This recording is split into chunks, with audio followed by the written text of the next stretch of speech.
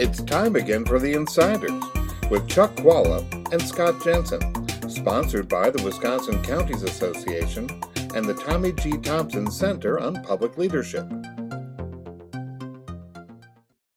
Hi, I'm Chuck Walla, former Senate Majority Leader. And I'm Scott Jensen, former Assembly Speaker. We're the Insiders. So, Scott, the Dem Party, the Republican Party conventions, good time to reflect on the parties and where they're at. Give me your take on the Republican Party and its health, its relevance, et cetera.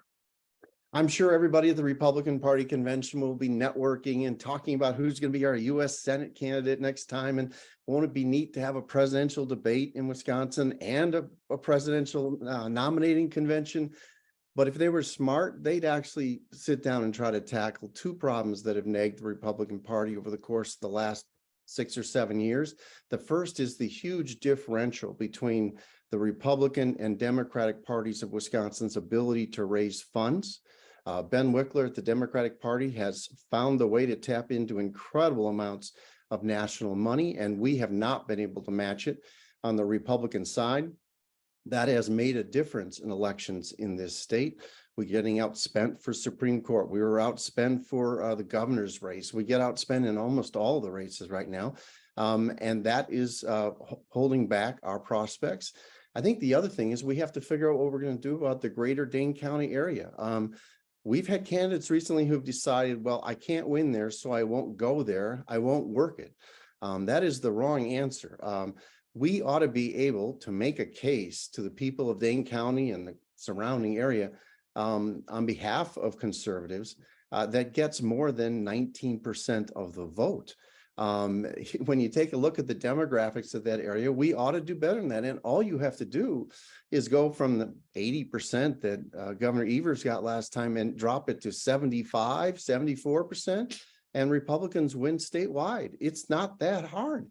And yet no one is making a serious effort to go out and find people who are less than progressive in the Dane County area and say, you ought to be voting Republican. Here's why.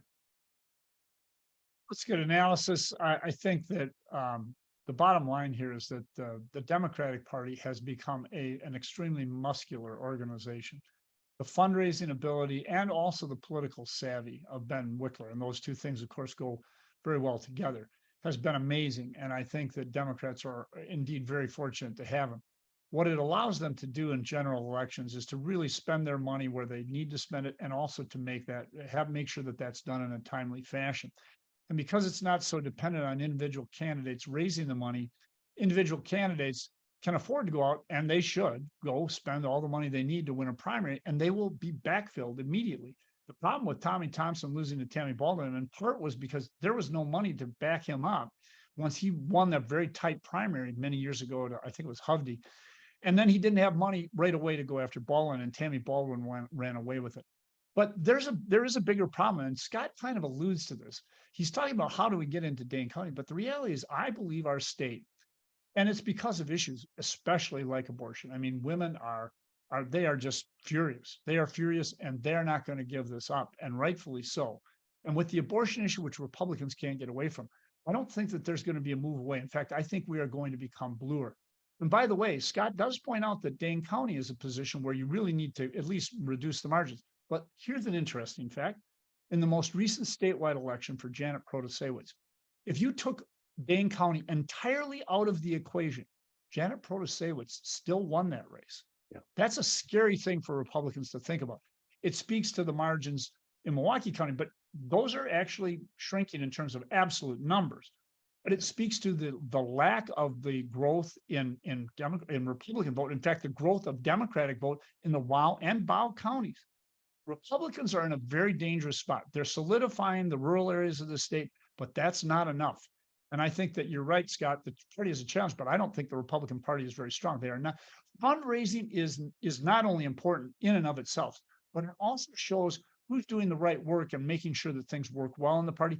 Dems are kicking it all over the place. Republicans are having a lot of problems. And if it doesn't change, I think you could be seeing a much bluer state. And especially if you see a Supreme Court that gives us redistricting out there, you could see some Democrats take over in the legislature, including in the state Senate.